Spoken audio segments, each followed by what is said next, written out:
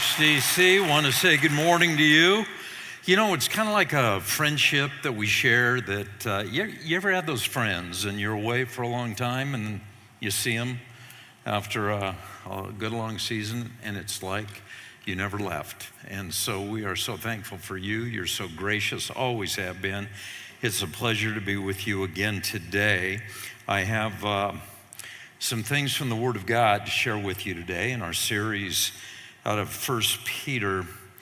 But the question on everybody's mind today, obviously, is who's going to win the Super Bowl?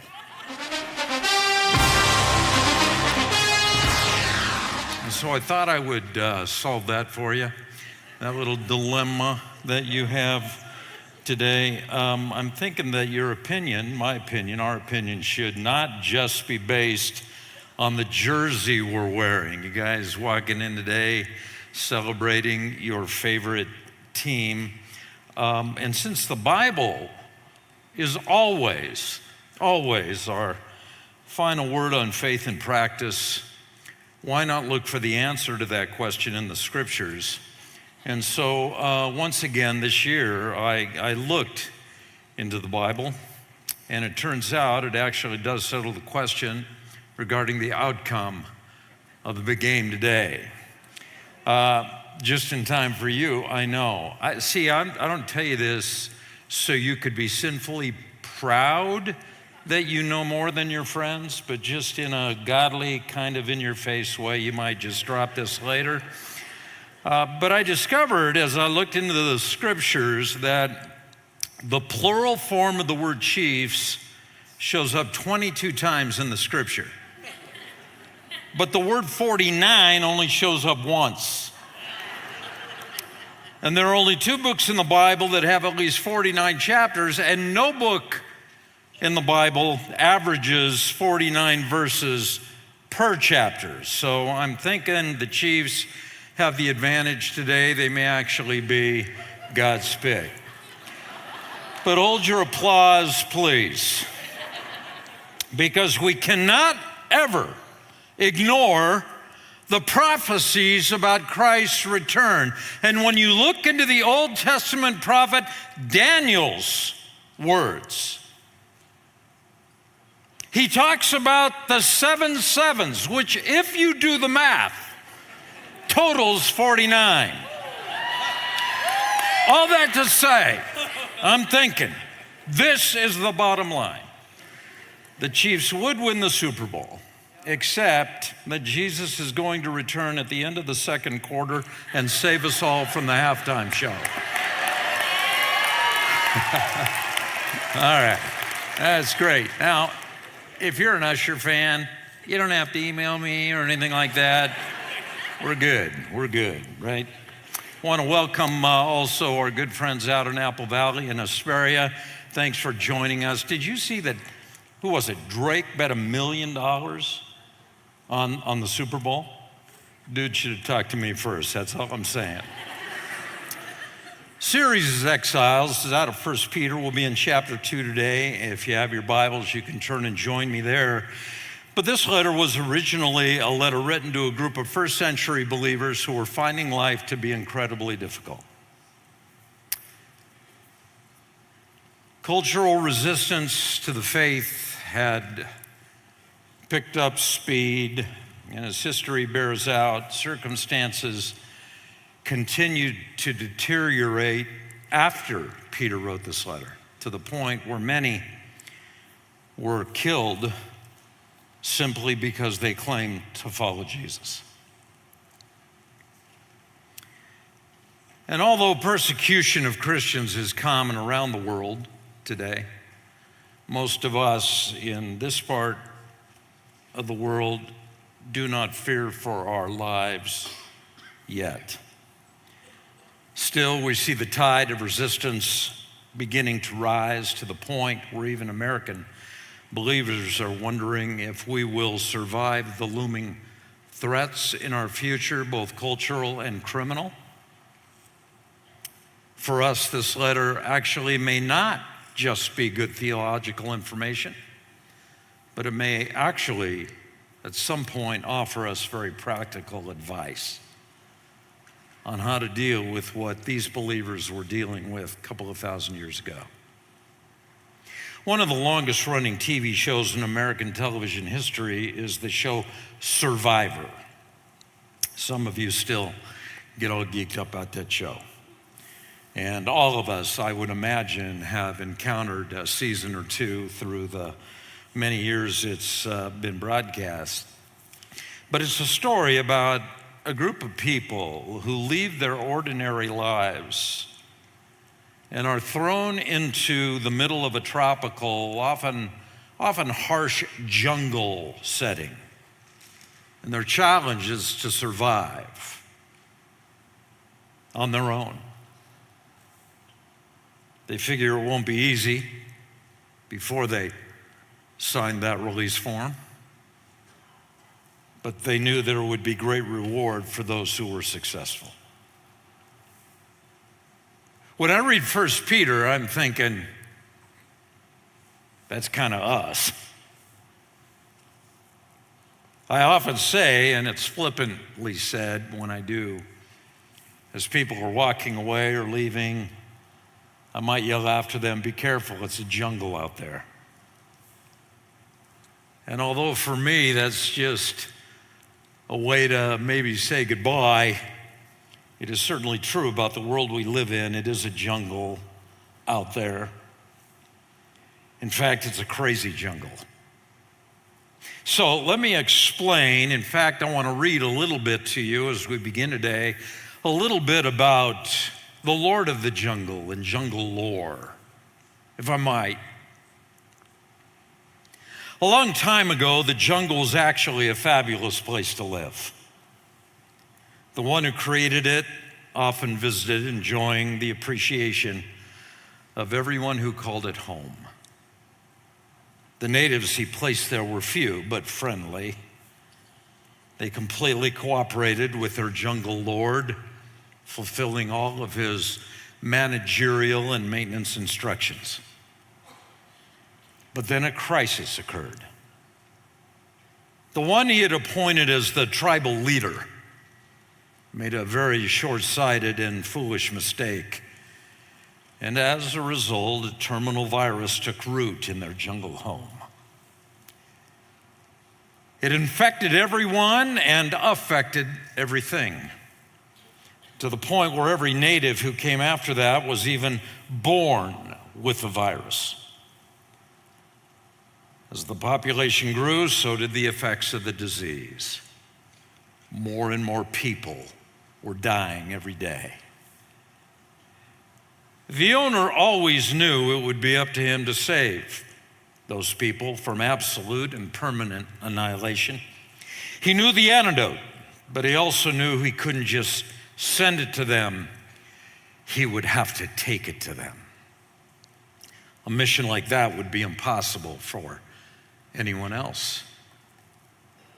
The virus had mutated to the point where the natives themselves were not even interested in being cured.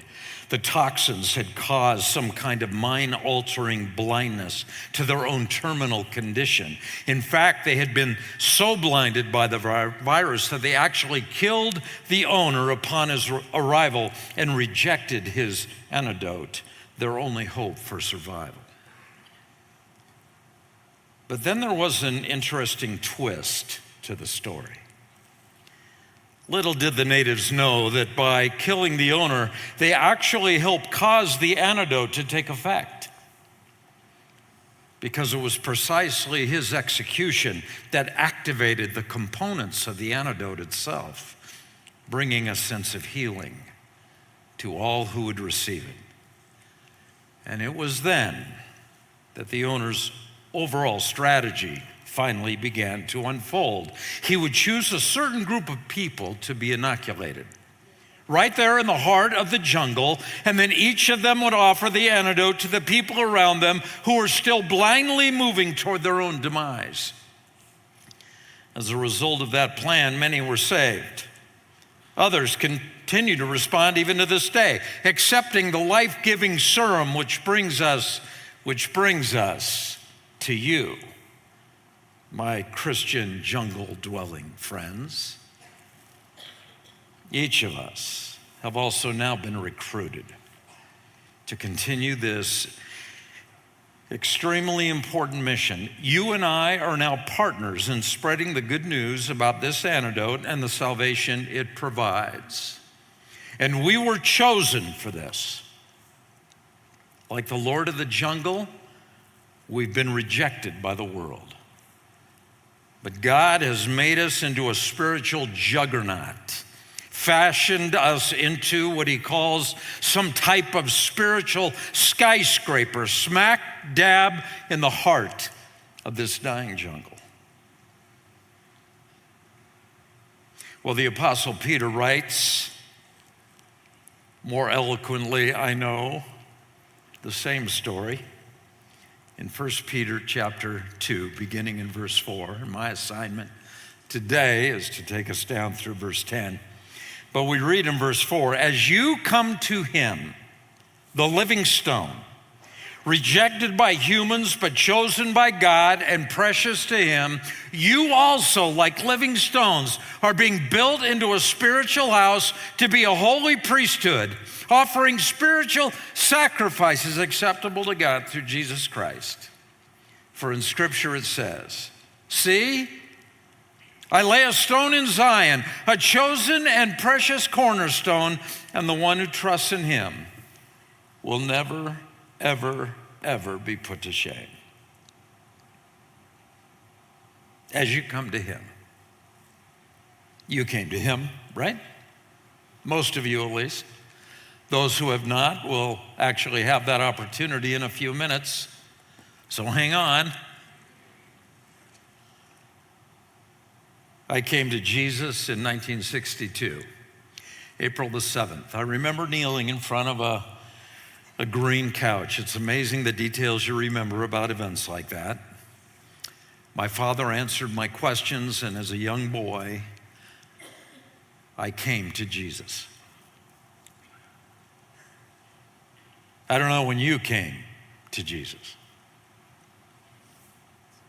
but those who are believers in Christ, Peter says, actually came to him. And the term he used is not all that complicated. It simply refers to leaving one place and actually entering into another. We didn't just come to Jesus, we actually went into Jesus. In fact, 3 times in the same letter, Peter refers to that process as becoming, by faith, in Christ. Now that's familiar to you perhaps, because if you've read Paul's letters, he refers to being in Christ 80 times. That's 80. And so it's something the Holy Spirit does not want any of us to miss. When we come to Jesus, we enter into him. We enter into his church. And as Peter describes his church, it's a spiritual building that he's putting up right in the middle of this jungle world that we live in. And he continues to build it to this day. Anyone who has come into this building is now in Christ. I want to give you 4 thoughts that I see in this passage, and I'm going to compare 2 qualities about Jesus. One, that he is very special, and the other, that he is very specific. Number 1, you can fill in some blanks. Jesus is building something as specific as it is special. As specific as it is special. Now, in the ancient world, the cornerstone was the principal stone a builder used. It was usually placed at the corner of the structure. Are you ready for this? That's why they called it the cornerstone. The cornerstone was one of the largest. It was certainly the most dependable, the most solid, and it was also the most carefully selected of any stone in the entire building, because after the cornerstone is placed, every other stone must align with it. Once it is set, it becomes the basis for which every decision will be made in the rest of the construction process. Every other stone has to follow the lines, the dimensions of the cornerstone. That's why the cornerstone needed to be perfect. It needed to be just right. If it was even a little off, then the building would not come together as the builder had hoped. And so after this perfect cornerstone was found, all the other stones needed to be set according to the directional dimensions of the cornerstone. If they weren't, the future integrity of the building would be compromised. If the building was not built according to code, they were in trouble. Peter says Jesus is the cornerstone of the church. And that all of us depend on him for everything. Now, why are there today over 65,000 different iterations of Christianity in the world? Just before he left, just before he was crucified and resurrected and left to go back to the right hand of the Father, Jesus prayed to the Father, "Oh God, oh Lord, oh Father, that you and I would be one, just like Jesus and the Father are one." Why is the church not ONE today? Because many of the stones are out of alignment with the cornerstone. That's why. Why do local churches split in half? Because some of the local stones are out of alignment with the cornerstone. That's why. Why do so many Christians struggle so much in their personal lives? Because their personal choices are out of alignment with the cornerstone. See, that's what I mean when I say specific. The Bible becomes our architectural blueprints.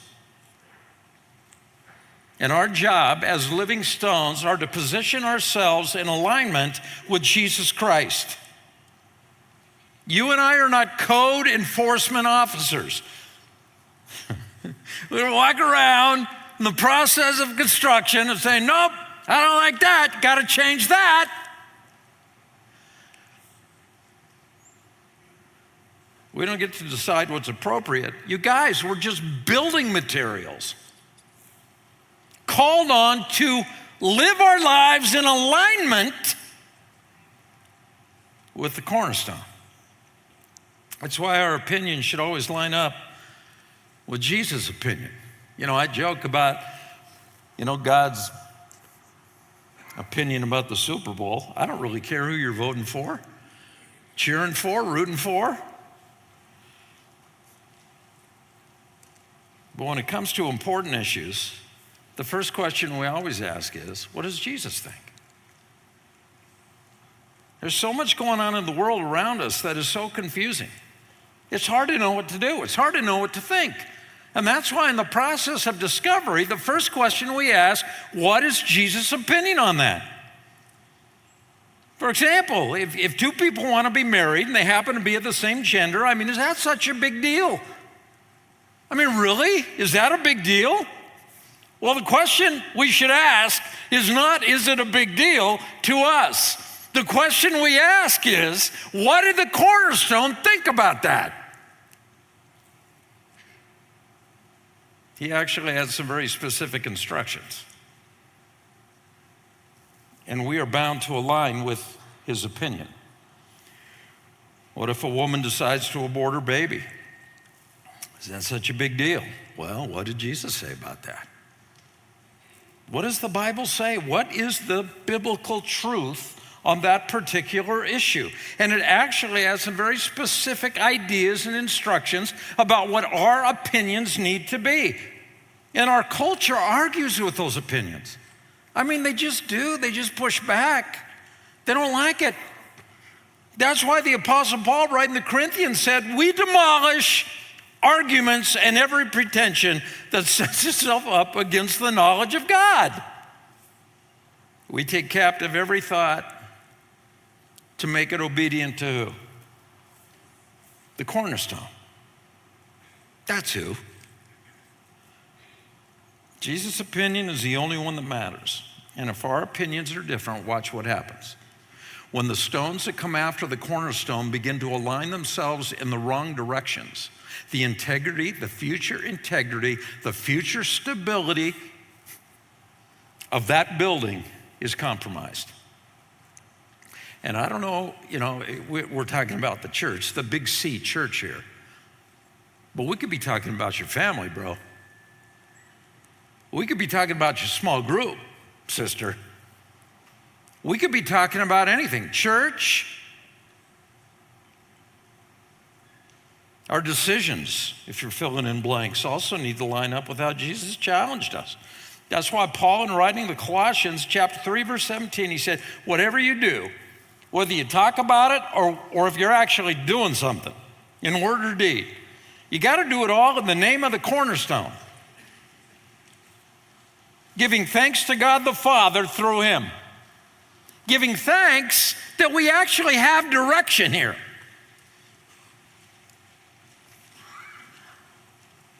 And that's important because ungodly decisions lead to instability.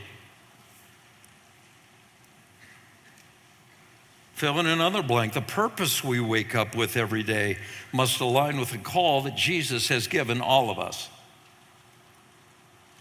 I call it, for those of you who are old enough to remember, Ricky Ricardo. It's the Ricky Ricardo School of Theology. I told you. God has given us one thing. He's given the church, not just HCC, but all believers everywhere, one thing to do between his advents. One thing. That's his purpose for the world, the redemptive plan in history. He wants us all to be a part of. We're all partners in the gospel. That's why the purpose we wake up with every day has got to align with that. Philippians chapter 2, verse 13, it is God who works in you to will and to act in order to fulfill the cornerstone's good purpose. What do you want? What am I going to do today? First question, Jesus, what do you want me to do? Jesus said he would actually build his church. He's just going to build his church. In fact, when he said that in Matthew chapter 16, he was speaking to Peter face to face. Same guy that wrote this letter. He said, I'm going to build my church. And what did he say in that conversation would happen? If the stones, the future stones, align with the cornerstone, he said, the gates of Hades are coming down. The entrenchments of the enemy will be dismantled. If we just what? Recognize that Jesus is not just special, but he's very specific. Number two, the world wants to embrace how special Jesus is, but ignore how specific he is. I mean, is that not the case? Look at verse 7. Now to you who believe, this stone is precious. But to those who do not believe, the stone the builders rejected has become the cornerstone, and a stone that causes people to stumble, and a rock that makes them fall. They stumble because they disobey the message, which is also what they were destined for. Okay, my first takeaway from that section is that disobedience doesn't just lead to instability, it leads to stumbling. The world stumbles over the cornerstone. I don't know if you found the same thing to be true that I found to be true. This is what I found to be true. People generally have a very positive attitude about Jesus. They have a very positive opinion about Jesus until they find out what he said.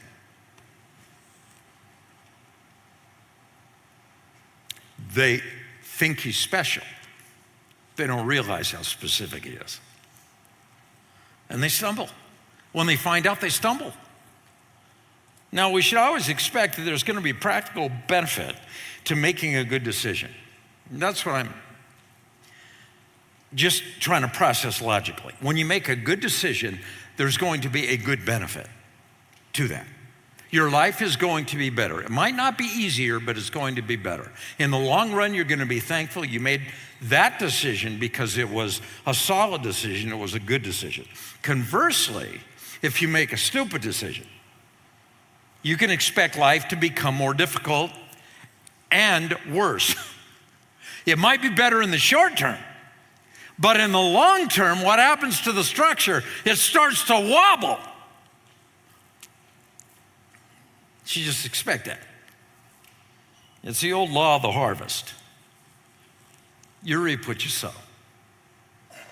And it might not be today, it might not be tomorrow or the day after tomorrow, but eventually, watch what happens. You get back what you put in. Stupid decision, bad results. It's like time just vets every decision we make. And that's why we say things like, time will tell. Because it just does. Time is life's greatest judge as to whether or not a decision was solid or whether it was foolish. Paul wrote the Corinthians again, remember this, whoever sows sparingly will reap sparingly, and whoever sows generously will reap generously. And then when he wrote the Galatians in Galatians 6:8, he said, whoever sows to please their flesh, from the flesh reaps destruction, and whoever sows to please the Spirit, from the Spirit will reap eternal life. We all agree that the world is just nuts. And it's full of all these destructive elements that are all around us. Seems like the world's going to hell in a handbasket. Every day we wake up and we hear something and we say, yikes, it's even weirder today than it was yesterday. I mean, did God just walk away from planet Earth and did he just throw up his hands and say, y'all made your bed, just go lie in it? But watch this, according to the law of the harvest, nothing ever just happens in a vacuum. There are actually very good reasons as to why we're living in the state we're living. And I don't mean California, although that applies as well. Let me give you an example. 1962, ironically, the same year I received Christ. I don't think there's a correlation. But anyway, in 1962, the United States Supreme Court decided it would be a really good decision to not remind children that there's a higher power out there. And so they took prayer out of the public school. Now, some people thought that was a horrible decision. And then many other people thought it was a really good decision. That was 65 years ago. See, time vets everything. So now we don't even have to wonder if it's a good decision or a bad decision. All we have to do is look at the data. Since 1962, violent crime has increased sixfold. Single mother births have increased fivefold. The teenage suicide rate has tripled. SAT scores have dropped by an average of 80 points. And I could go on and on and on. Which being interpreted means that was a really stupid decision. But that's what happens when you want to embrace how special Jesus is and ignore how specific Jesus is. And none of this is a surprise. It's the law of the harvest. In fact, Billy Graham put it this way years ago. He's with the Lord now. But I remember actually hearing him say this live and in person. If God doesn't judge America for our sin, he owes Sodom and Gomorrah an apology. End of quote. Foolish decisions lead to instability and stumbling. Number 3, Jesus to us is so special that we enthusiastically pursue his specificity. Now that's a lot of syllables, I'm sorry. But it's on screen, can't spell it. I mean, when we as God's people hear how specific he is, it's not a problem for us. We don't stumble over that. We embrace it. He saved us. Why would we not embrace it? And that's what Peter says now in verse 9. But you, You know, we talk about the world that just stumbles over the cornerstone, but not us. But you are a chosen people, a royal priesthood, a holy nation, God's special possession, that you may declare the praises of him who called you out of darkness into his wonderful light. And once you were not a people, but that day's past, because now you are the people of God. Once you had not received mercy, but now you have received mercy. You know what bothers me the most about Christians, and I'm one too, so it bothers me about myself. I always like to point my finger at other people. See, as long as I throw the attention somewhere else, maybe they won't look at me. If I just elevate their mistakes, nobody will notice that I've made my own mistakes. On a national level, we like to point the finger at our political enemies, right? And all these crazy people that make our lives so difficult. Until I read the beginning of verse 9 and the first two words. But you.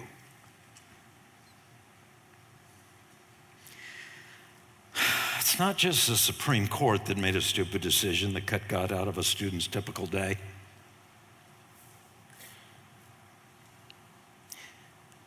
Our world is what it is today because Christians make poor decisions to cut God out of their and their families' lives every day. And I've said this many times. It's one of my Mercerisms, maybe. Jesus never expects anybody to act like a Christian. Never. Until they become one. And then the expectations change. It's like your friends, maybe your neighbors, maybe your relatives. Maybe you're going to watch the game with them today. And they're not believers. God doesn't expect them to act like Christians.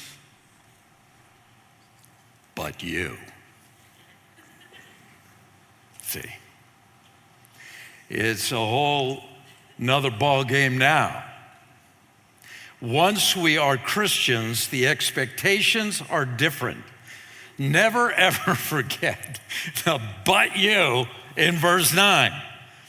See, remember how verse 5 said that we're living stones? You know, our stone ship, to create a new word, our stone ship is characterized as being living. And that might sound great because we have been made alive in Christ. And I believe that's what Peter's referring to. We now have been made alive because we are a people who have come to Christ. Cheryl and I have a lot of stonework, different places in our house. In our fireplace, there are stones. Outside in our back patio, there's some stones that were set into place at our house. And you know what? We left home this morning to come here and be with you. When we get back, I fully expect those stones are still going to be there in the exact same position as to when I left. Why? Because they're dead. It's not like anybody killed them. It's just that they aren't alive. See, that's the problem with living stones. They can kind of move around. This is a challenge today, you guys. It doesn't just happen when we come to Christ and we give our hearts to Jesus, see, and we say we want to live our lives to glorify Jesus. We have to make this decision every single day, maybe multiple times a day, to make sure that our opinions and our decisions and our purpose aligns with the cornerstone because we're living. It's kind of like when the Apostle Paul said we're living sacrifices in Romans 12:1. See, a sacrifice is supposed to be dead. You take the animal, you kill the animal, you put the animal on the altar, and that's the sacrifice, a reference to the Old Testament sacrificial system. And then Paul comes along and says, we're kind of like that, only we're living sacrifices. And the problem with a living sacrifice is that we can crawl off the altar. If the heat gets a little too high, we can check out and say, this is too much. I'm going to change my views. This is too much pressure. I'm going to conform to the culture. I used to believe this, but now I'm going to change and believe that. Because the cornerstone changed their mind?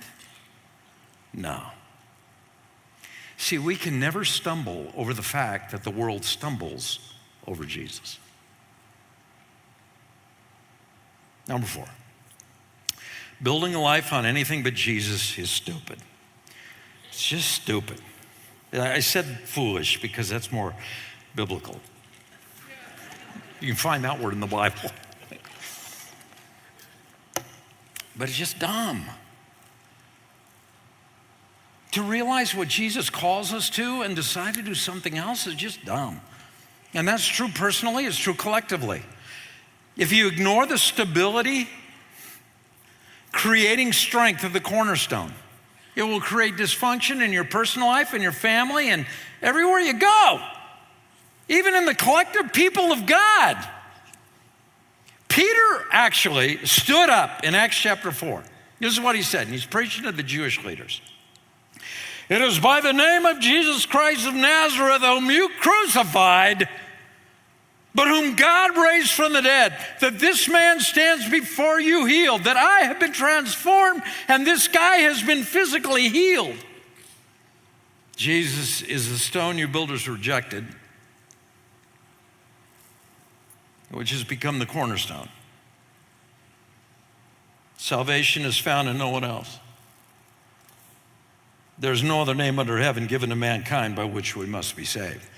You see, the Jewish aristocracy of the first century had examined Jesus and decided they didn't want him to be their Messiah. And Peter is reminding them, there ain't another Messiah coming, bros. Salvation is found in nobody else. You are saved by Jesus,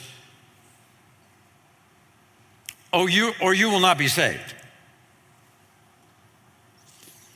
But they didn't want him. And not because he didn't fit Old Testament prophecy, their own scriptures.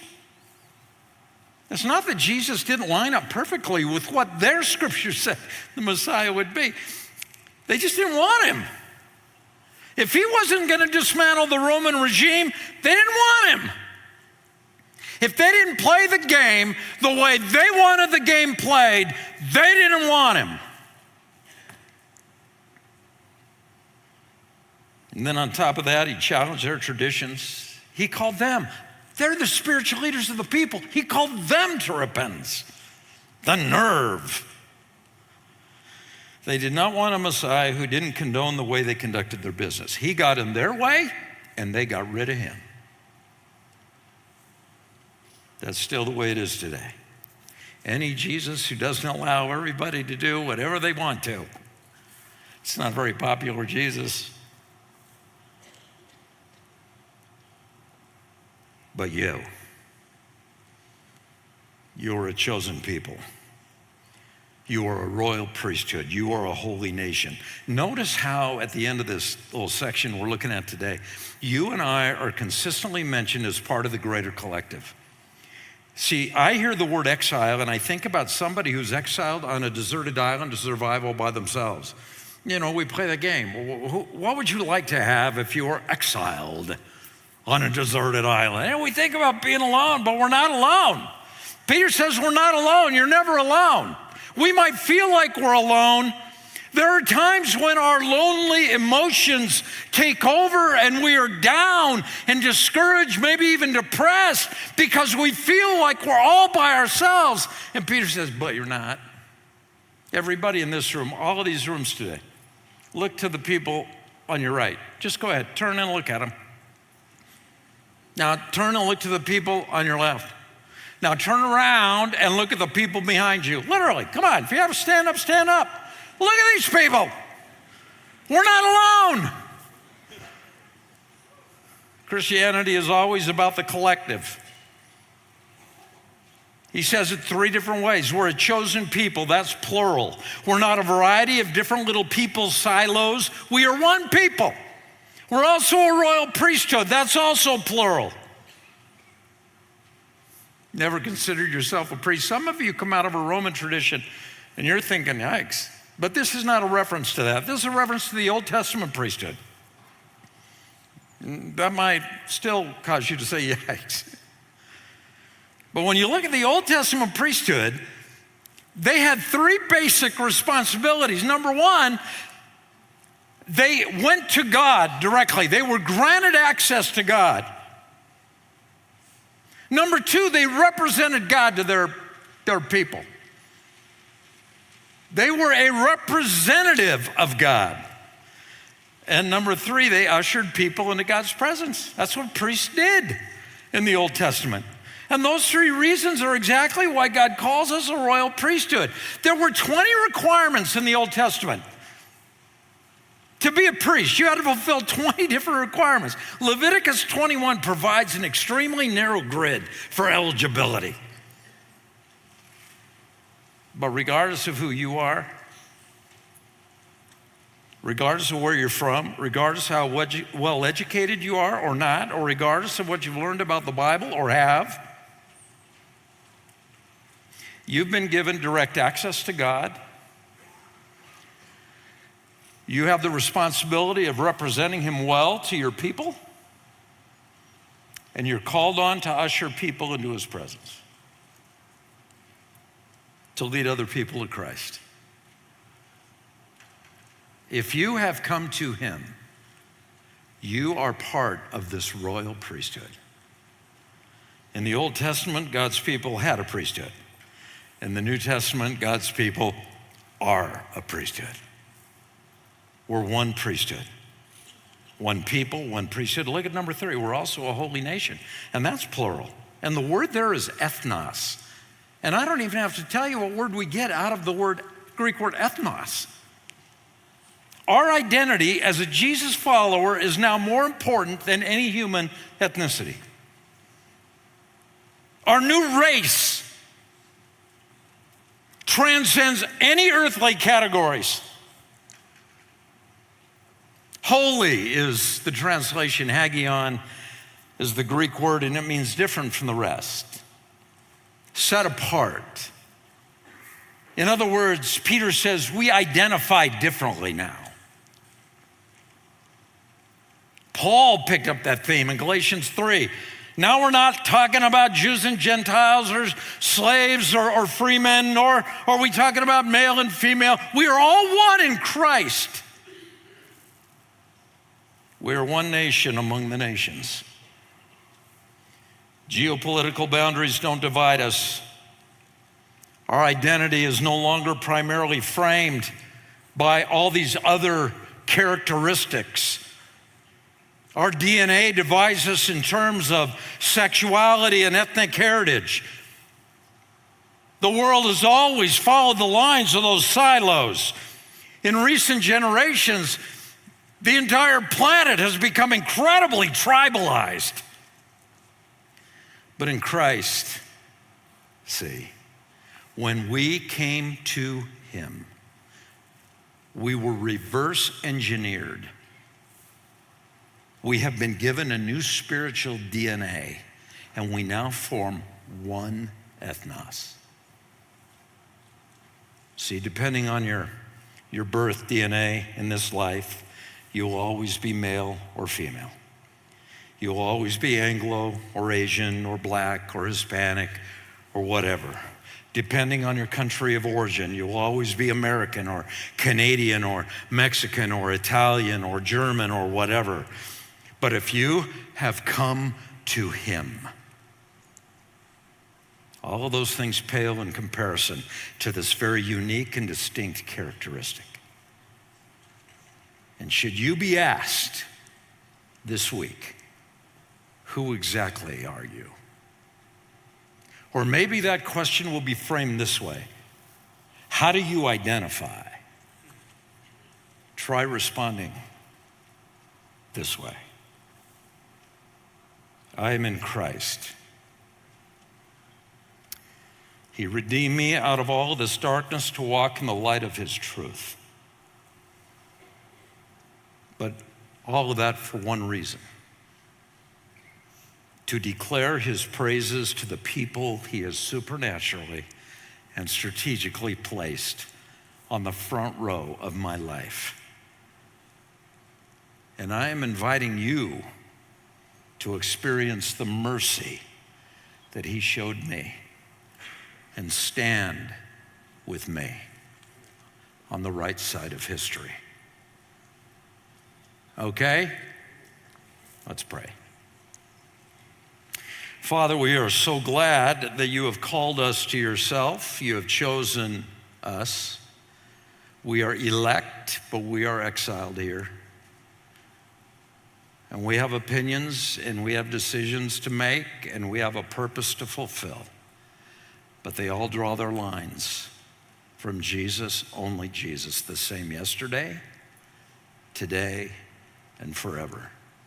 And by God's grace this week will give us all opportunities to stand in his corner, no pun intended. And Father, for those that don't know you today, would you open their spiritual lives? Would you make them alive, quicken their spirit? And would they come to you today? And if you don't know Christ, I told you I'd give you this opportunity. 3 things: admit, believe, choose. Admit that you're a sinner. Just gotta humble yourself and say, yeah, I can't do this anymore this way. It ain't working. Believe Jesus was sent to save you, and no other Savior's coming. And choose to place your life in his very capable hands and trust him for your eternity and trust him for your this afternoon.